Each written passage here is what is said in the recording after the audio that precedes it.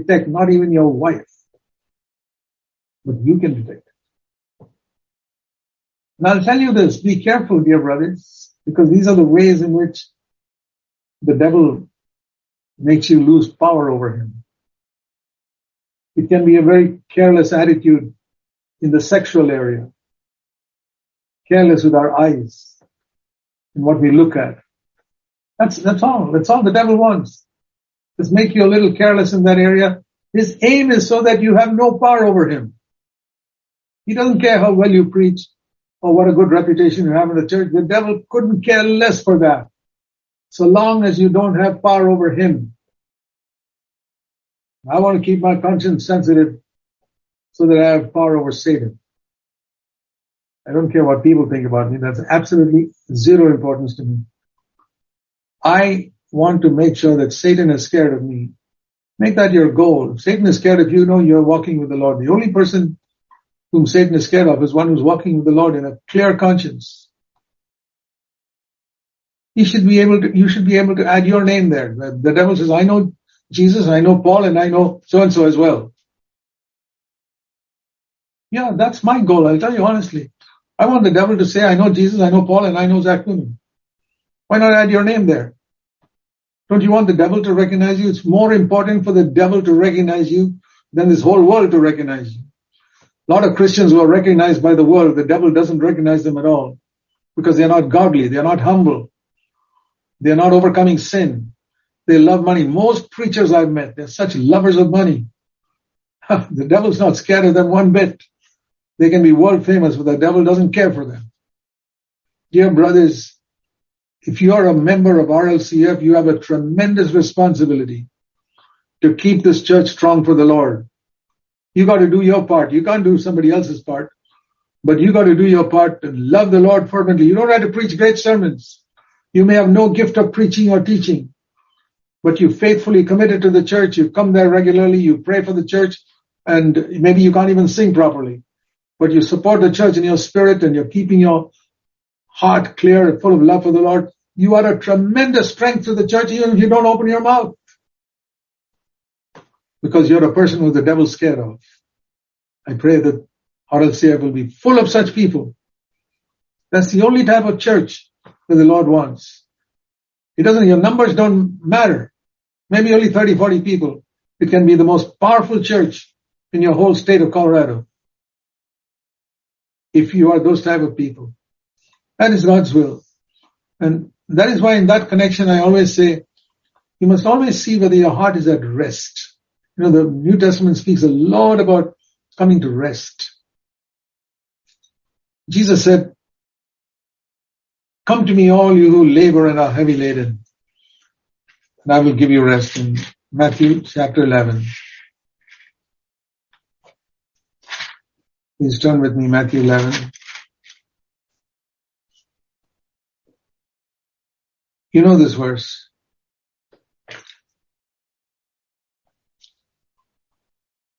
This is a verse that is quoted very often to unbelievers. Matthew 11:28. Jesus is inviting you, come to me, all who are weary and heavy laden, I will give you rest. Yeah, in one sense it's true, rest in the sense of freedom from the guilt of sin, which can be a very heavy burden. But I've come to see, having got that rest, there are a lot of believers, you ask yourself, who are in unrest about something else. Something or the other causes them some unrest. Unrest in their heart, unrest in their home. And the Lord is saying to such people too. I believe the Lord is saying to all of us, come to me. I don't want you to be in unrest in your heart at any time about anything. I will give you rest. You can't produce it.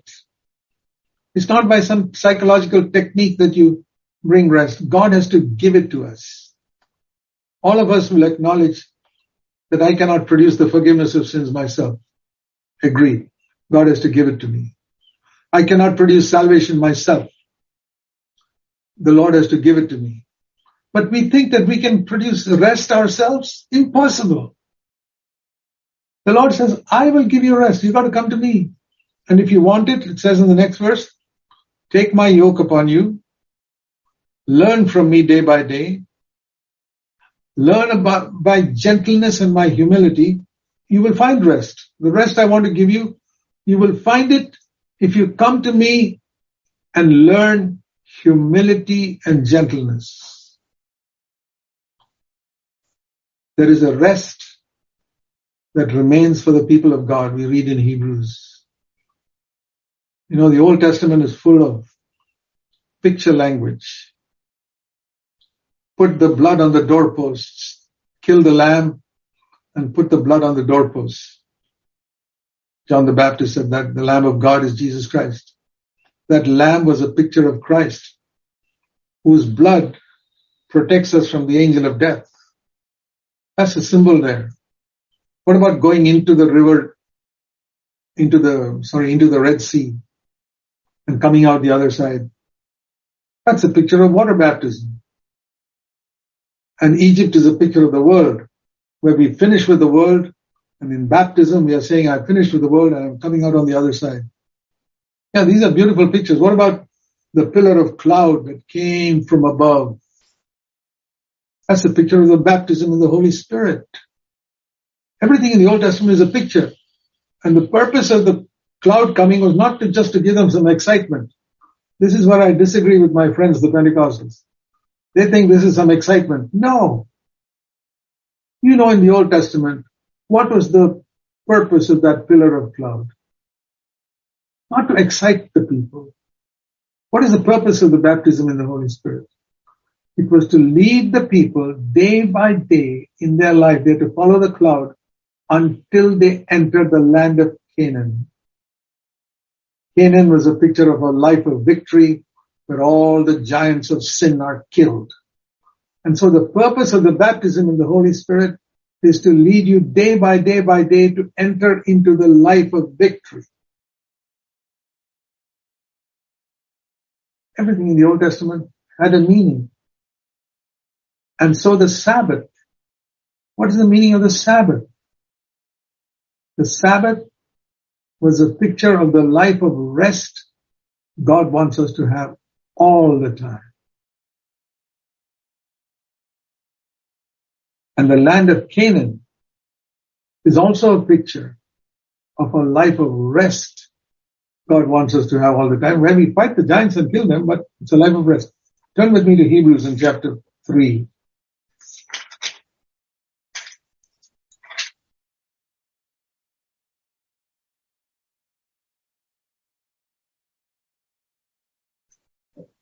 He's talking about exactly what I was speaking about here.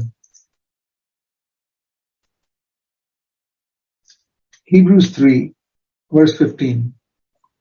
Today, if you hear his voice, don't harden your hearts like your fathers did when they provoked me. Verse 16. Who provoked the Lord? Not all who came out of Egypt. Joshua and Caleb did not provoke him, but the majority did. With whom was God angry? Verse 17. For 40 years, with 600,000 people who refused to enter the land of rest, Canaan, and their bodies fell in the wilderness. But then, to whom did he swear that they would not enter his rest? Those 600,000 people. Why could they not enter the land of Canaan? Verse 19. Because they did not believe. What did they not believe? They did not believe God can kill the giants of Canaan and give us the land. That is unbelief. I've been a slave to anger. God cannot kill it. Sorry. It's too powerful. This anger of mine is so powerful, even the Holy Spirit cannot finish with it in my life. My lusting with my eyes is so powerful that even the Holy Spirit cannot help me to overcome it. This murmuring and complaining is so characteristic of my life that even the Holy Spirit will not help me to overcome it. That is unbelief. They could not enter in. Why? You know Joshua and Caleb. What was the difference between Joshua and Caleb and all those 600,000 people. Only one thing. They didn't have more muscles. They said, we believe God is more powerful than that giant and that other giant and the other giant in Canaan. God is more powerful than all of them. That is how they entered into rest, into the land of Canaan. And then it says here, they were not able to enter, those 600,000 people, Hebrews 3:19, because of their unbelief. Come to me, I will give you rest. They could not enter that rest. Therefore, chapter 4, verse 1, it's all a continuous same thought. Let us today, who are reading this, be afraid, lest a promise is given to us to enter into his rest. There is a promise. Come to me, learn from me, and you will find rest. The promise is there. But you may seem to come short of it, just like those 600,000 people. You can be left out in the wilderness. Let us fear. I want to have that healthy, holy fear of ever having unrest in my heart. Ever. Due to anything. Due to some calamity, which I think even Almighty God cannot handle. Due to some COVID-19 or COVID-20 or COVID-120, I don't care which it is. I'm not going to get into unrest. I want to be wise. I want to be careful. I don't want to unnecessarily expose myself to infection. There's no wisdom in that. But I don't want to live in fear one single second. No. I want to be at rest all the time. Because my God is more powerful than everything. I don't try to tempt God by jumping off the roof of the temple saying God will protect me. That's what some people do. They do stupid things and say, oh, God will protect me. He won't.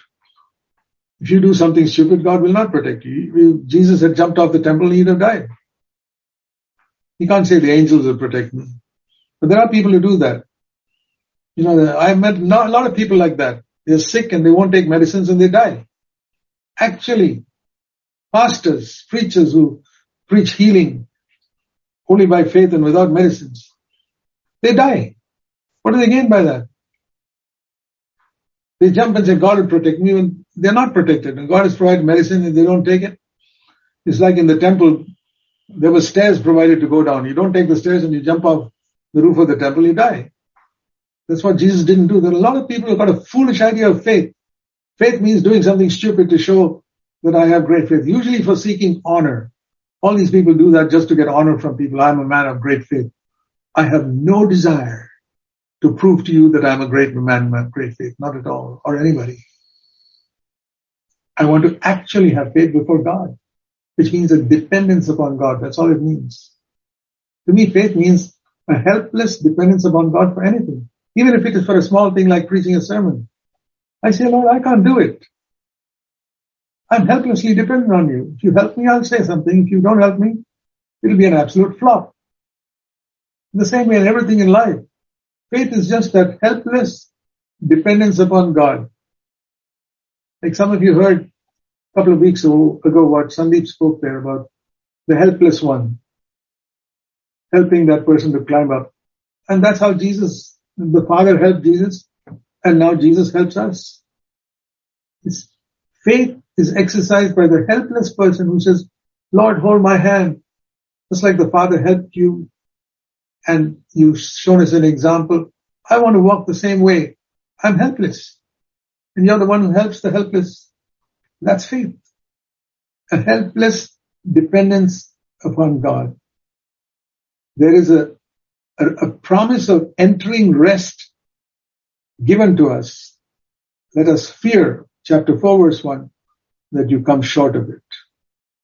That is the danger. He goes on further to say in chapter 4, verse 9, there remains a Sabbath rest for the people of God. And the one who has entered into God's rest has himself rested from his own works. We don't do our own works to earn salvation. And I'll tell you, we cannot do our own works to get victory over sin. when grace is upon us, sin cannot rule over us. Romans 6:14. If grace is not upon us, no matter how much you work, you'll be defeated. We must always seek to remain under the grace of God. If grace is upon us, sin will not rule over you. It's a law. It cannot rule over you. It cannot pull you down. It's something like these rockets. Once they go beyond some 150 or 250 miles, the gravity of Earth cannot pull it down anymore. It pulls it down up until that point, but once it breaks past that point, it just shoots up. Gravity cannot pull it down anymore. Think of being able to live such a life where sin cannot pull us down. That is to enter into rest. Dear brothers and sisters, all of us must seek to live this life every day. In our home, first of all. In our heart, in our home, in the church. Let's begin in the heart. If there is unrest in my heart, it will finally bring unrest in the home. And then unrest in the church. So I've got to watch my heart with all diligence, like Proverbs 4 says. Watch your heart with all diligence, for from it flow all the issues of life. Proverbs chapter 4. I think it's verse 23. I don't remember. Very important. Watch your heart with all diligence, for out from it flow all the issues of life. And what should I watch there? That I'm always at rest. That I believe with all my heart that there's no giant that God cannot overcome and make me possess that territory, that area of my life which some giant has been ruling for so long. I want to say to you in Jesus' name, whatever area of your life some giant has been ruling there, which maybe even your wife doesn't know, your husband doesn't know, you know it. I want to say to you in Jesus' name, God can help you to overcome that giant. And you can come to rest in that area. And like the Israelites occupied the land of Canaan little by little by little by little by little by little by little. That's what I've discovered, occupying the land of Canaan inside my heart. Little by little by little by little by little by little. That is spiritual growth. Where area by area by area you come to rest. Rest here, and then rest in that area, and rest in that area, and rest in that area, rest in that area. If you fervently plead with the Lord, Lord, I want to enter into rest in every area. In the sexual area, in the financial area, in the relationship area, in my home. I want to enter into rest at any cost. And with no spirit of competition with anyone. Oh, beware of competition. Beware of comparing yourself with other believers in the church. Beware of competition to show that you're more spiritual. I mean, that happens in some churches where one preacher wants to show that he's better than the other one. I hope such stupid things will never happen in our midst. Let me show you this verse in 2 Corinthians in chapter 10. I call this verse, if you'll excuse my expression, how to be a spiritual idiot. How to be a spiritual idiot. 2 Corinthians 10:12. Those who measure themselves with each other and compare themselves with one another, they are spiritual idiots. It's a paraphrase. How to become a spiritual idiot? Compare yourself with other believers in your church. Measure yourself with other people. That's all. He says they are spiritual idiots. They have no understanding. What do you think of a man who's got no intelligence and no understanding? That's what we call an idiot. And that's what it says here. All you have to do to become a spiritual idiot is to compare yourself with other people in your church. And think that you're better. That's all you got to do. Or compare something you're doing with other people and try to compete with people to show that you can do that better. Imagine the competition to become spiritual idiots. Have you heard of such a thing? This is the craziness in so many Christians. The devil absolutely makes fools of Christians. And that's why they have so little spiritual power. And that's why God does not back them. We must have a great longing that God will back us in everything we do. That's been my passionate desire, and it grows more and more. I say, Lord, I don't care two hoots what anybody in the world thinks about me, but I want you to back me. And I want to walk in humility. I'm willing to learn humility and gentleness from you all the time. And I want you to back me. I want the devil to be scared of me. Will you pray that prayer for yourself? It doesn't matter if you were born again yesterday. Absolutely new believer. You don't have to be a believer 20, 30 years. It depends on how wholehearted you are, not how long you've been a believer. There are a lot of people who've been believers for ages. The devil just laughs at them and says, Jesus I know and Paul I know, but who are you? Does the devil speak to you like that? Jesus I know and Paul I know, but who are you? You're nobody. I know all about what you're living for. I know all about the things in your inner life. Don't try to fool me, the devil says. You can fool all the others. You can't fool me. Shame on us if the devil can rebuke us like that. Be a man and a woman who says, I'm going to put the devil to shame in my life and in my home, first of all. Don't look for a big ministry in the church. Look for a big ministry in your home. First of all, in your home relationships. That's most important. That innermost circle in your heart, then in your home, then the church. In your heart first.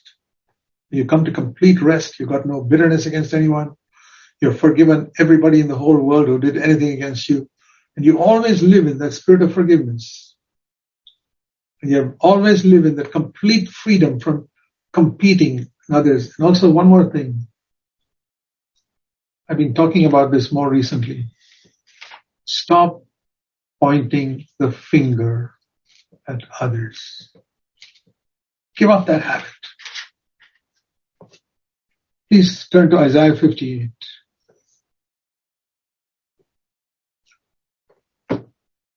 Isaiah 58, the Lord says, I will make your life like a watered garden. That's the promise in Isaiah 58, verse 11. In the middle of verse 11, Isaiah 58 and verse 11, see the middle of that verse. You will be like a watered garden, like a spring of water whose waters do not fail. Ah, what a wonderful spiritual promise. What do you have to do? Verse 9, last part. Stop, give up this pointing of the finger at others. Accusing others. You. So much in husband and wife. You did this. You said this. It's because of you. You know where it started? You know, when God asked Adam, did you eat from the tree I told you not to eat? You know what Adam did? He pointed his finger. This woman. He didn't stop there. And he pointed his finger at God. You gave me this woman. That's where this pointing of the finger started. You gave me this man to be your husband. You gave me this woman to be your wife, my wife. That's the cause of the problem. This pointing of the finger at God. Why did you give me this personality Why did you give me this type of circumstance in my life? Why did you give me such poverty? Or why did you give me this thing or that thing? Why did you give me such a husband, such a wife, or such circumstances, or such a job? Why did you do this, Lord? You will always be in unrest all your life. Finish with it today. Lord, I never want to point my finger at you or anybody else. I want to point it at myself. Help me to judge myself every day. If we judge ourselves, the Bible says in 1 Corinthians 11 verse 30, we will not be judged in the final day. I've taken that verse very seriously. I seek to judge myself every single day. If there's any little thing that comes up, I want to judge myself. There's something unchristlike still left in me. You believe that? Maybe you can't see it. But if you have not become 100% like Christ, and none of us have become 100% like Christ, there's still something unchristlike in us. Lord, show it to me. I have a passion in my life, forgetting how much I have achieved in the past, to press on for the prize of the high calling of becoming like Jesus Christ. That's what Paul was doing. Let's do that. And that way, even if you never preach a sermon, you'll be making the greatest contribution for building RLCM into a strong body of Christ. May God help you all. Amen.